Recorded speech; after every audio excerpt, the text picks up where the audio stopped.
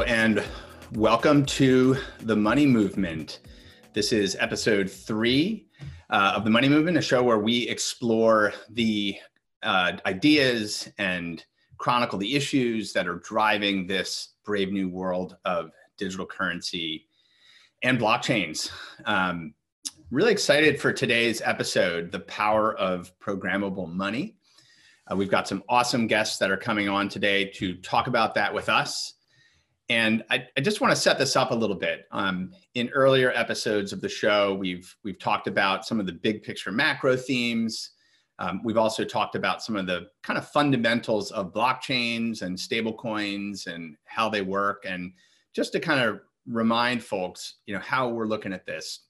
Basically, when we think about these public blockchain infrastructures, networks like Ethereum and other what I think of as second and third generation blockchains. As a business, you need to think about these as a kind of new internet operating system. These are these new public networks that anyone can plug into, and they're like operating systems that people can build software on top of. But unlike centralized systems like hosting your server with Amazon Web Services, or a centralized system, these are these decentralized operating systems, which is this really powerful infrastructure that we now have to build applications and really specifically applications that have to do with, secure record keeping, with secure transactions, with value exchange. And so these public chains are really this kind of new distributed compute engines and operating systems for this new class of financially oriented and other types of applications like that on the internet. We also previously talked a little bit about stablecoins. Stablecoins are a big theme here in the money movement. And really, in many respects, stablecoins are demonstrating to be like the killer app of these public blockchains. So now today, stablecoins like USDC, like Tether and others as well, are accounting for the majority of transactions on these networks. And so people have always said, what's the killer app for blockchains? The killer app for blockchains is at this point clearly emerging as stablecoins. The ability for someone to take a digital dollar and transmit it anywhere on the internet in an open and interoperable way. So we've explored that a bit in earlier episodes. We're going to touch a little bit more on that again today. But a lot of times, people ask me, well, what's the big deal? Why is it such a big deal to have these, digital dollars? Like, don't we already have digital dollars? Don't we already have systems for making these payments? And there's really two key concepts that are really the big deal. So one is that these digital dollars behave more like, digital content on the internet. Just like you can send a photo to any internet connected device to anyone in the world, or open up a video call to anyone peer-to-peer, and that's a free service. Or you can publish a piece of content on a web server and anyone with a web browser anywhere can access it. That open, interoperable nature is what makes the internet so powerful. And we're now bringing that to this kind of digital cash and digital dollars. And what that leads to is a world which will look a lot like the internet: ubiquitous, free exchange of value from anyone to anywhere on the internet. So that's the first part. That is, why is this such a big deal? But the second part of why this is such a big deal is that for the first time ever, we really have the building blocks for programmable money. Now, once you have a digital dollar that exists on the internet as something that can run on these networks, these blockchain infrastructures also provide a way to write code, and to write code that interacts with these digital assets, in particular these digital dollars and stablecoins. And that code is referred to as smart contracts. And smart contracts, we talked about a little bit in episode 1, but are a really fundamental breakthrough, because this is code that can go up on the internet, that is tamper-proof and censorship resistant, and that these digital dollars can be programmed with. And so there's incredible power from this kind of idea of programmable money. And we're in the early stages of exploring that. Many of the breakthrough ideas, or many of the first ideas, are really just coming alive on the internet right now. And I'm really pleased today that we've got 3 guests, each of whom are entrepreneurs and creators that are really demonstrating some of the breakthroughs that become possible with programmable money. So kicking this off, I'm really pleased to welcome Compound Finance's founder and CEO, Robert Leshner. Welcome to the show, Robert. Can you hear me? I can hear you, yeah. All right, good. All right, we have it. We have it live. That's great. Welcome to the show, Robert. How you doing? I'm doing great. That's awesome. So, I want to start like really high level. We're going to talk about Compound a little bit, but maybe just starting at a really high level, these basic building block ideas of smart contracts and programmable money. Obviously, those are like central to the work you're doing, but help the audience here understand these building blocks. What are these smart contracts? How do you think about this idea of programmable money? Yeah, and you touched on a couple of good points earlier. The way I think about a smart contract is it's just a very simple computer program that is deployed on a blockchain, and in the same way that Bitcoin or another asset is deployed on a blockchain, in a way that anyone can see the history of it, can see how it operates, and can see what goes into this computer program. And these computer programs can be very simple or very complex. And what's nice about them is that they work in a predictable fashion. So for a simple computer program or smart contract, it can be something as basic as send money to somebody else on Fridays. Where a more complex smart contract or series of them taken together can produce extremely advanced functionality, like build an interest rate market with advanced parameters to it. And what this is set off is essentially rapid iteration and evolution of what's possible with programming money. For a traditional fintech startup, being able to add logic to how money moves and how it works, dealing with all the partners that are required, is extremely laborious. It's slow, it's time consuming, and it's difficult. It's why you see a lot of very incremental improvements in financial products. But with these smart contracts, what you're seeing is an entire community is able to build on each other's work. They're able to see the programs that have already been deployed, use them as components in their own These are like money Lego bricks.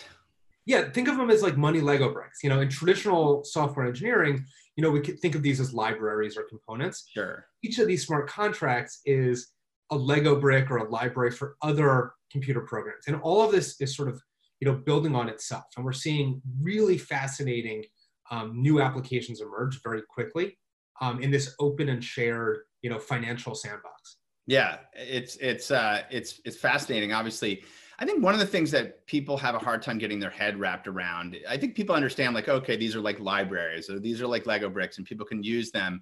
And we have like open source code and we have, these things. But I think the thing that is hard for a lot of, just business people to understand is that these smart contracts, like they run on this internet computer. They run on like this public operating system. And then once they're out there, that anyone can interact with them as like a shared resource or a shared good, that these are sort of, machine enforced contracts that are on the public internet. And that's I think it's a challenging concept for people to get over. And this idea of, hey, like Compound, which we'll talk more about in a sec, how would you kind of explain that to someone who's not familiar with a decentralized virtual machine or what have you?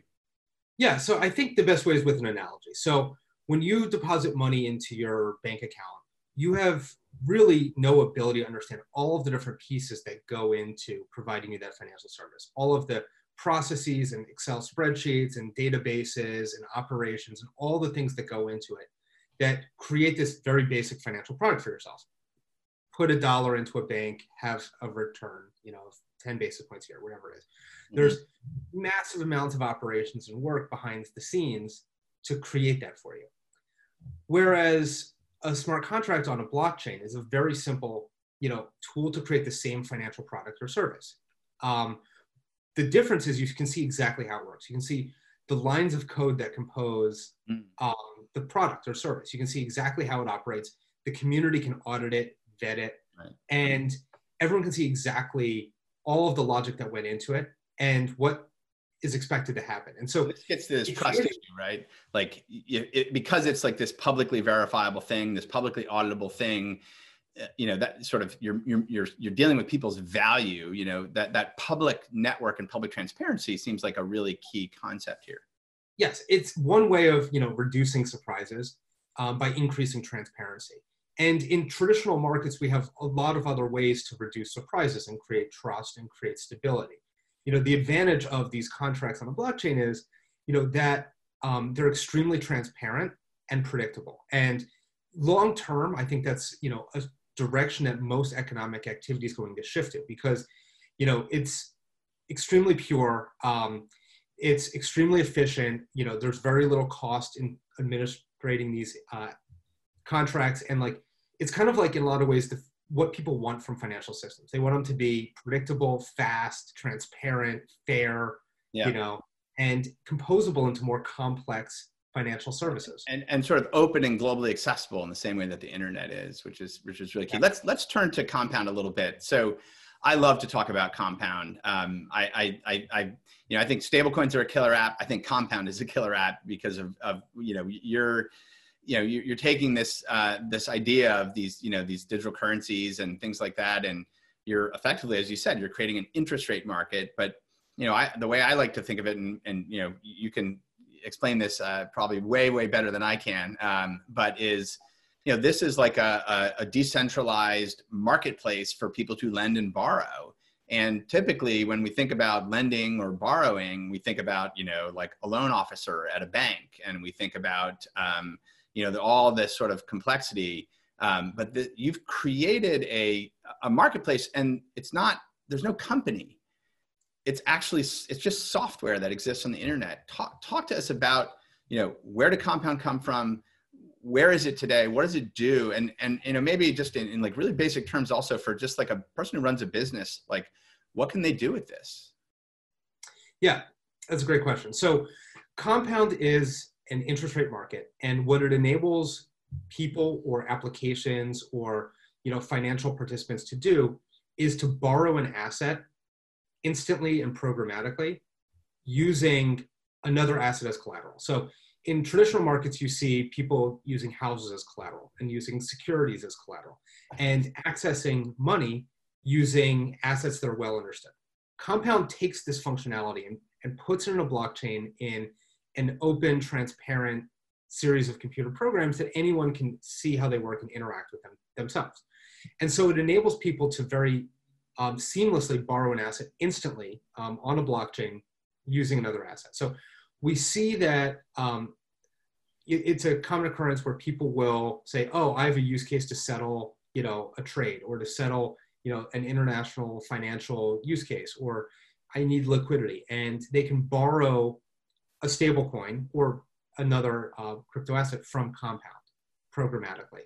And we see this, replicating a lot of existing financial market functionality, but in a way that's accessible to anyone in the world programmatically. And it's really profound, right? So there's a marketplace for borrowing and lending. It exists and is enforced entirely by code on the public internet. Anyone can inspect it to see if it's fair, if it works, if it's trustworthy, et cetera. And that's, in a sense, if you combine it with stablecoins like USDC, like you now have the ability for, potentially billions of people around the world to tap into, a lending market with a smartphone and a digital wallet. And, that was just something that was inconceivable maybe for them in the past. All of this was inconceivable just years ago. I think, the pace of, financial innovation that's occurring with smart contracts and stablecoins is, it's a breakthrough. Yeah, really is. So maybe talk a little bit about with Compound today. We talk about stablecoins as a killer app. Like how much are stablecoins used? With this Compound protocol today. Yeah, so stablecoins are the dominant form of economic activity that we're seeing. People like to borrow, a stable asset. They like to borrow $1 instead of borrowing, a volatile cryptocurrency. And people like earning an interest rate on a stablecoin, on $1. And what this creates is, it allows anyone in the world to have the same access to the same financial service. So no matter where you are, you're always able to access the same interest rate as someone else, anywhere in the world. And, you know, every country has its own currencies. And what we're seeing is a lot of demand internationally and domestically for people to access a US dollar-based return, or a US dollar-based ability to borrow predictably and in a safe and stable way. And so we've seen over, you know, $1 billion of activity in Compound so far since launching the protocol almost exactly 1 year ago, which, you know, has exceeded all of our expectations. Yeah, it's amazing.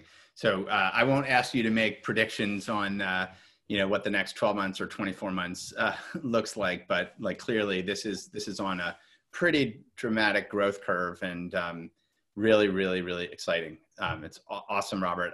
Thank you so much for joining today and, you know, sharing your ideas in this space of programmable money, and congratulations on the incredible work that you guys are doing. And I wish you continued great success. Thanks, Harry. Take care.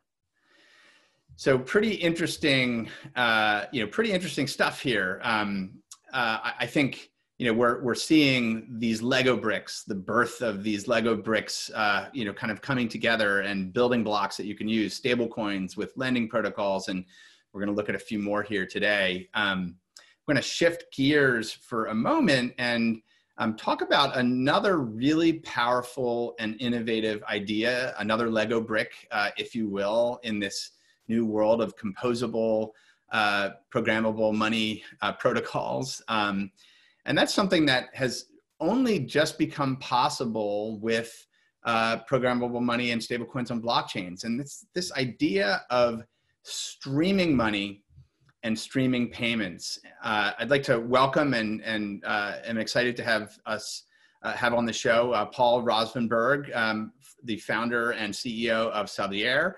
Welcome to the show, Paul. Hey, Jeremy. Thank you for having me. Yeah, absolutely. So I, you know, funny enough, my last business before doing this blockchain and digital currency thing was a streaming video company. And, you know, the streaming protocols and the ability for people to access things on demand, and the ability to do that over the internet, and for a person to connect with another person and sort of stream. People have gotten used to that idea, right? So, you know, back when I was starting that last company, which was way back in 2004, you know, the idea of like streaming your television show or having a streaming video call, like these were like science fiction, or people were skeptical of these things. But the idea of streaming was pretty new. Now we have this idea of streaming money and streaming payments. And intuitively, it makes a ton of sense to me, which is, there are moments in time and scenarios in your life as an individual or as a business where you know you don't want to, you know, have a giant payment, but you might want to have that payment, you know, kind of metering itself out in different ways. And I guess the existing financial system isn't super well set up to support something like that. But you came up with this idea of streaming payments. Or maybe other people had the idea and you executed on that idea with Xavier. And I'm really excited. It's a very powerful idea. You know, maybe just first give the audience a sense for like, what does this innovation enable? Sure. Before you do that, the video streaming company is a very good analogy, because we like to say that just like you can stream movies on Netflix, or like stream movies on Netflix and stream music on Spotify, so you can stream money on Xavier. And what we do is a protocol and a UI for money streaming, which means in a simple form, payments by the second.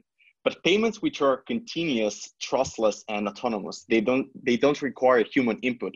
In fact, if you want to interact and integrate our protocol into your own application, you don't have to ask us for permission. You can just, you know, read our docs. And this is one of these Lego bricks, right? So this is out there on the internet.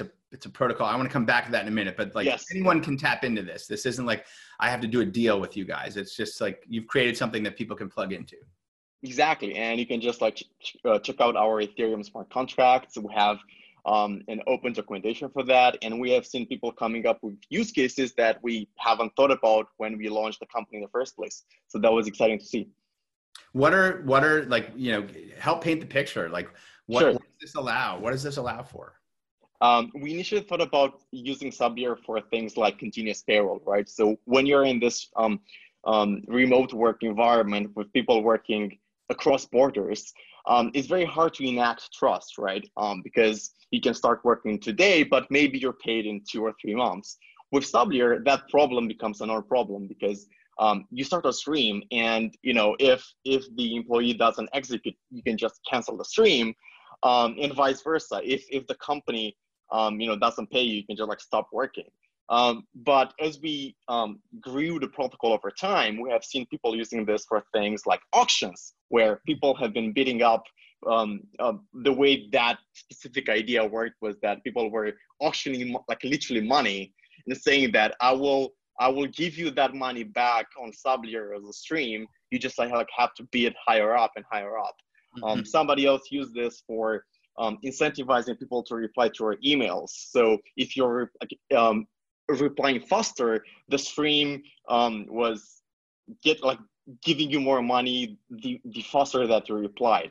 Right. So yeah, there are many interesting things that you see happening when you have like an open protocol on the Ethereum blockchain. Yeah, I mean, when most people think about getting paid, if you're in an advanced economy, it's like, I have to go to my payroll company and I have to set up a direct deposit, and there's all this stuff, and it's like every 2 weeks and it's delayed. And we started to see, obviously, like, the mobile internet and other things have made like gig economy, more flexible forms of work, like all possible. And it seems to me like what you're creating is something that, any business or any person who conducts work could really benefit from. This idea that they're able to kind of, as tasks are complete, or as work is completed, or these very flexible forms of work become possible. And it's not some big complex overhead. It's just as simple as turning on and off and dialing up and down these streams. Exactly, and you can just like set up a stream in less than 1 minute if you have the tokens, and go to our UI on Sublier.finance. Exactly, it's very easy. Okay, so if let's talk about the token. So you guys support USDC, I believe. Of course. So like Sublier is compatible with any ERC20 token. Okay. So a lot of different scenarios there, but let's just take the stablecoin one for a moment. So I'm a business, and I basically can connect to this protocol. I can load value into it in advance, and then I can kind of stream out and release funds based on things that are happening, events in my business, or work completed, or other things. Yeah, so in V1, you just like have to have the USDC tokens upfront, and you select like a duration, and we will calculate for you a specific payment rate per second. And from that moment on, the contract will just move that money on a per second basis to your recipient. In future versions, we will have like multiple kinds of streams where you can set the payment rate per second by yourself. But for now, that's how it works. You have to preset the streaming period yourself. I see. It's very, very cool. And because this is like a protocol, as we talked about, it's a Lego brick, developers can integrate directly to this as well. Precisely, yes. If you're at the hackathon, we would love to talk to you and show you how you can use this into your own dApp. Circle is having a hackathon awesome. soon for Circle APIs and USDC, and so we'll make sure that people are hacking with your protocol. It's really exciting. I mean, I think, as you mentioned before, like in this remote work environment, which is obviously the new normal, and in a world where trust and risk are coming under attack, or there's a lot of risk and trust is coming under attack, and clearly, like, we're moving to this more distributed workforces. Every week we're hearing announcements of like leading technology companies saying, hey, we're going to go distributed. Like, this is all going to change the nature of work, continue to change the nature of work. Where do you see this going? I mean, do you imagine that this protocol like just becomes something that lots and lots of different companies are using to innovate in like their own business models and their own like employee or flexible worker kind of relationships? My take on that is that like Sabir works very well with this another movement that is happening within the Ethereum ecosystem, and that is the DAO movement with Yes. These so-called decentralized autonomous organizations. And I'm not necessarily rooting for, let's burn the ship down and forget about all the like old company stock formation and all of that. Those are very good processes, but I think that DAOs can complement the company stock very, very well. And you can have like this global platform where the Ethereum DAO becomes the proxy between all these countries. And of course, Sabio can be used with any DAO. You just need to sign 2 or more transactions to call our contract, but that's it. Yeah, I'm very excited about that. As I'll mention later, next week, we have the nature of the corporation in the age of blockchain, and we've got Aragon and Open Law and some others. And actually, Claris, who's joining us, Federico is joining us momentarily, touching into some of these, decentralized forms of how do you operate a decentralized organization. It's really, really exciting. It's really awesome, Paul. I'm really excited that you're able to share with us today what you're working on. I'm really excited to see where it goes. And, just thank you so much for joining us, and hope to see you really soon. Likewise, thank you for having me, and thank you for spreading the word about our money movement here, right? Absolutely. Cheers, Paul. Bye-bye. Bye-bye. Awesome. Really interesting ideas. Obviously, when I think about all these things, like these are all really new ideas. Like Robert shared, like Compound launched a year ago, already $1 billion of activity in that. Sablier protocol, really new, and so many interesting ideas happening with it.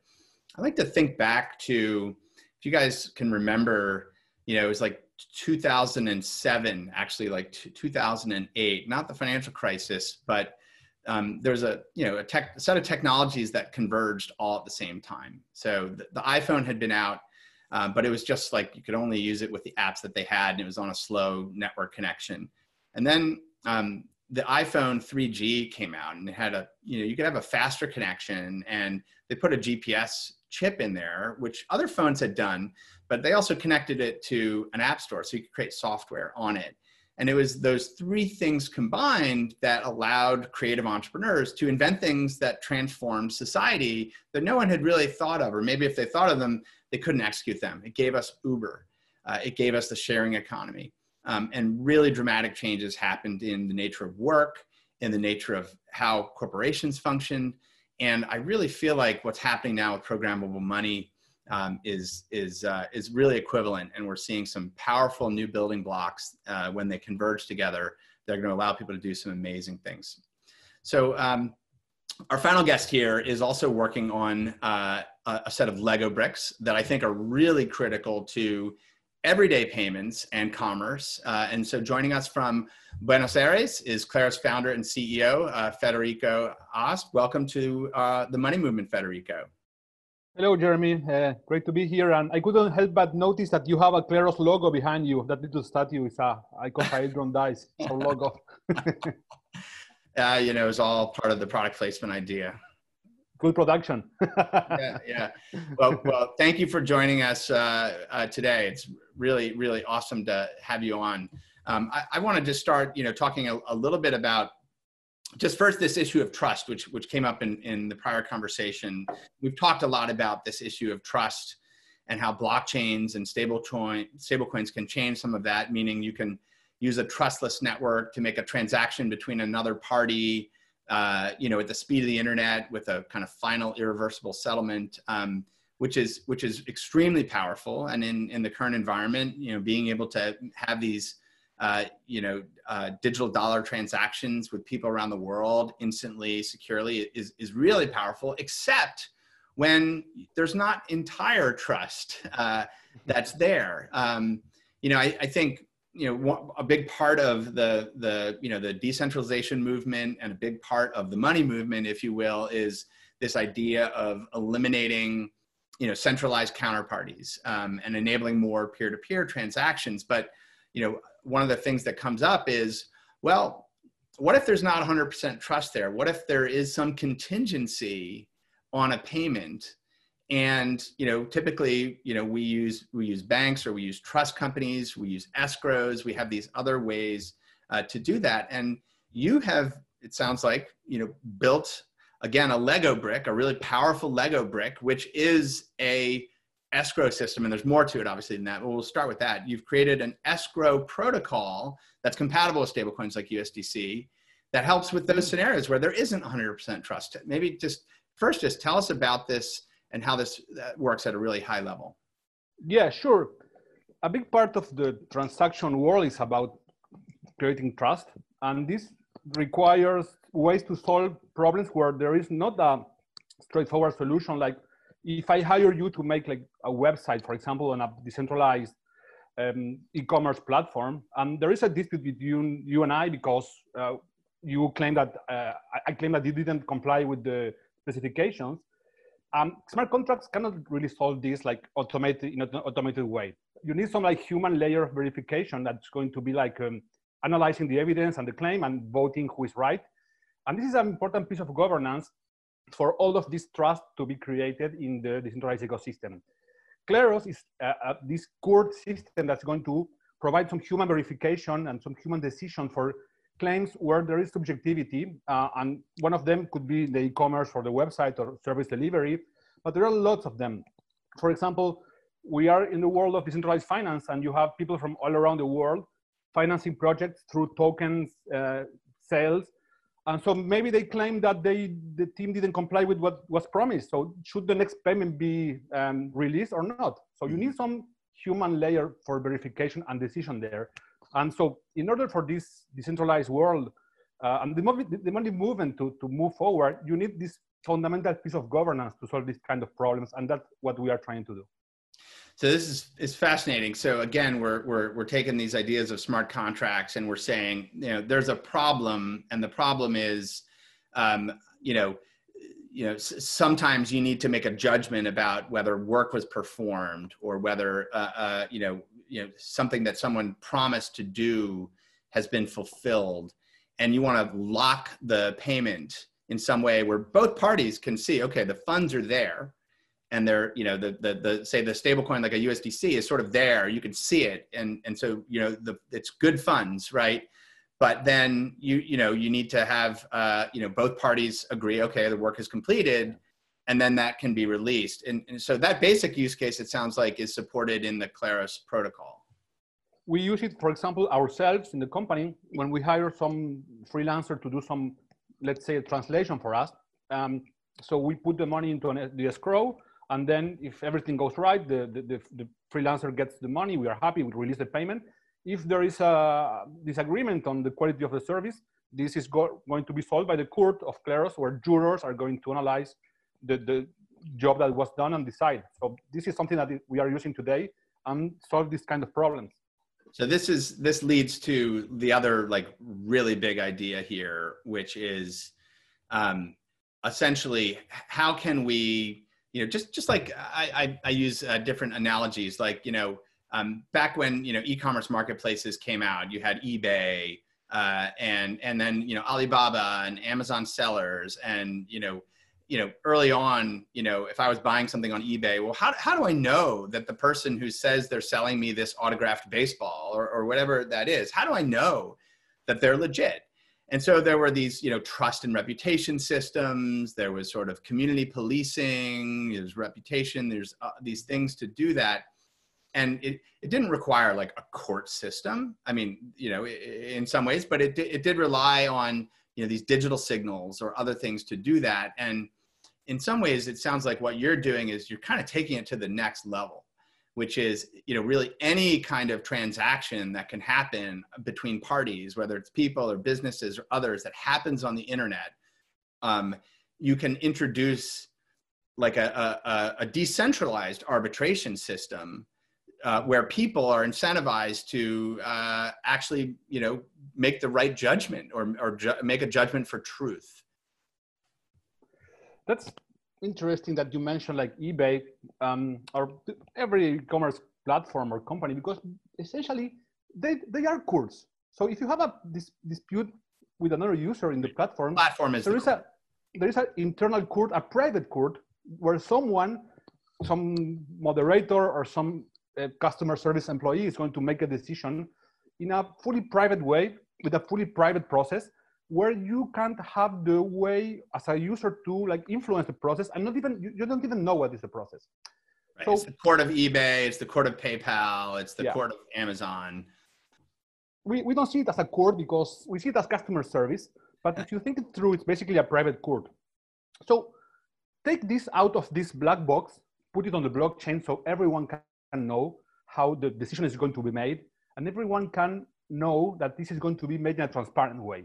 And then the users who are going to make the decision are not like influenced in a new way, and they have the incentives to make the decision in an honest way.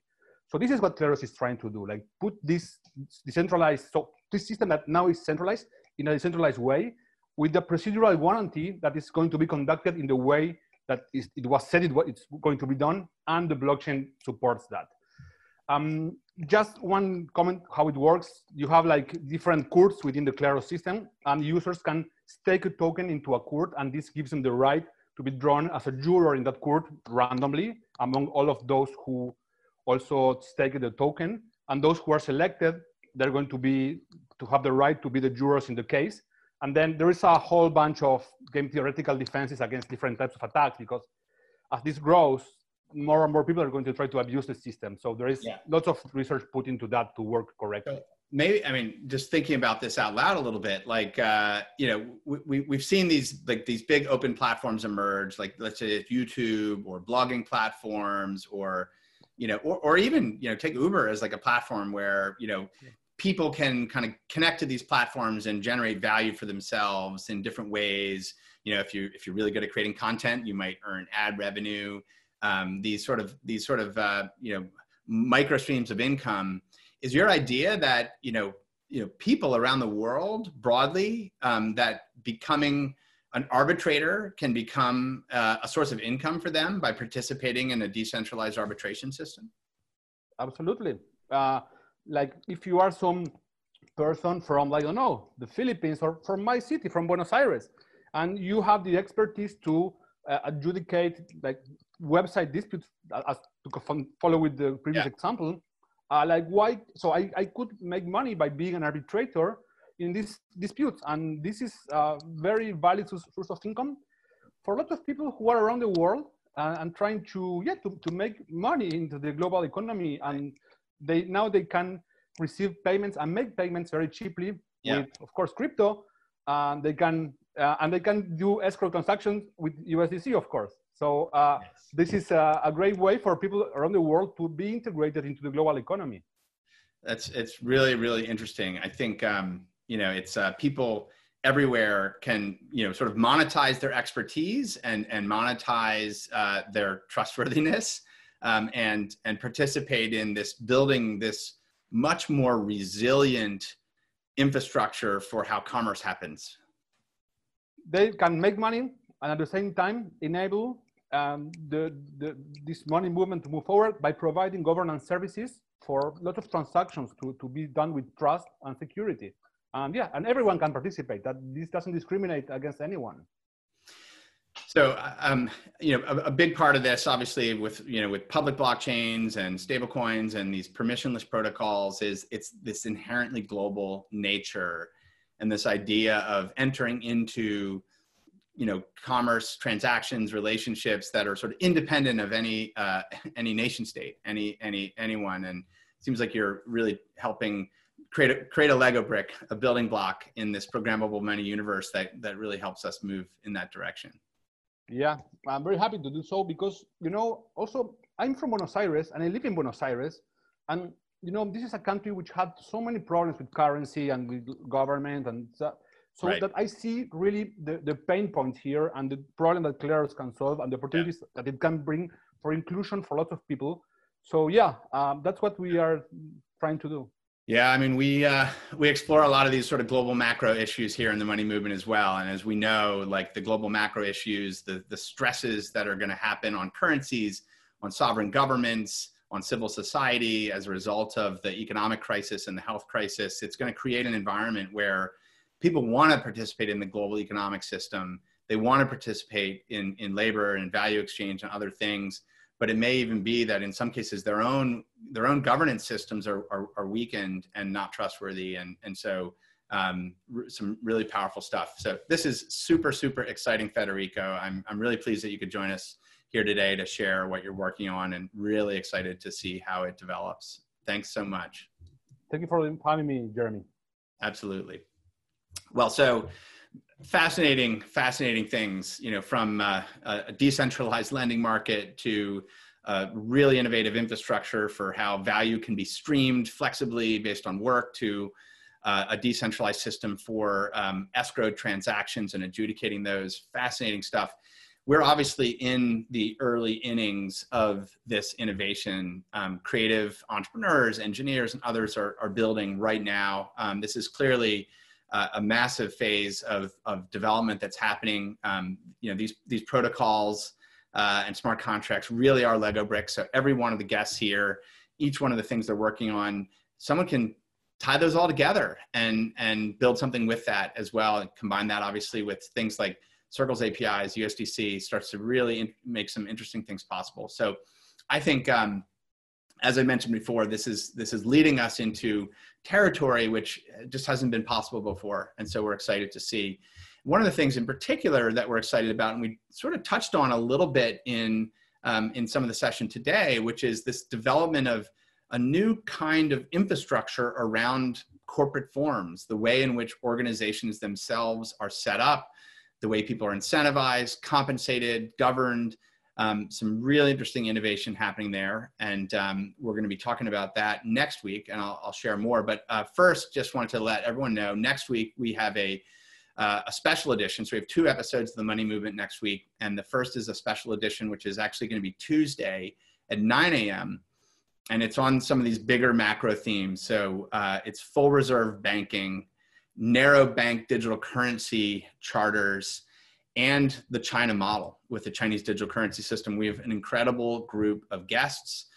We have a senior research member from the Bank of England, Michael Kumloff, who's also done pioneering work at the IMF, including pioneering work looking at how full reserve models of banking actually can lead to less debt, fewer recessions, and higher output. And we're going to talk to him about that. And we're going to talk to him about the connection of that to digital currency models and central bank money that backs digital currency models. And then related, we're going to be joined by the IMF's Tommaso Mancini-Grifoli, who is a senior member of the capital markets and market infrastructure team at the IMF. And he's done a lot of pioneering work for the IMF on stablecoins, central bank digital currency models, and in particular, this idea of narrow banks. The idea that there's a special kind of bank charter that is specific to firms that might issue stablecoins, but it's a full reserve banking model that backs that. So some interesting proposals that have come out of the IMF around this that I think are quite resonant these days as we see the growth in stablecoins. And then last but not least, we're going to be joined by Dr. Chanwei David Zhou, Chief Economist at Wanzhen Blockchain.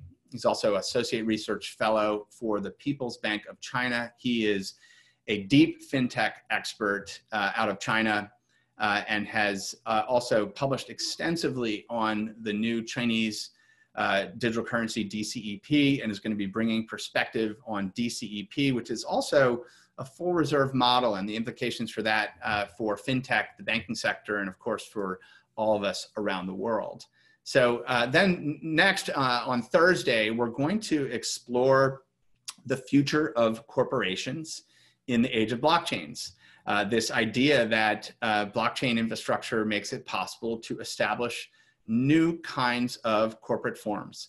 And we have some really exciting guests for that as well. Professor Jason Potts from RMIT University in Australia. He's done really pioneering work on the microstructures of corporate forms, and in particular, what blockchain infrastructure, in particular permissionless public blockchain infrastructure, is going to allow us to do in rethinking the nature of what a firm even is. So he's going to introduce that. And then we're joined by Luis Quende, who's co-founder of Aragon, which is a really pioneering project in the construction of these decentralized autonomous organizations, and really allows any type of new organization to form and be entirely governed and run by smart contracts on blockchains, which is a very powerful idea. And then finally, Aaron Wright, who is co-founder of OpenLaw.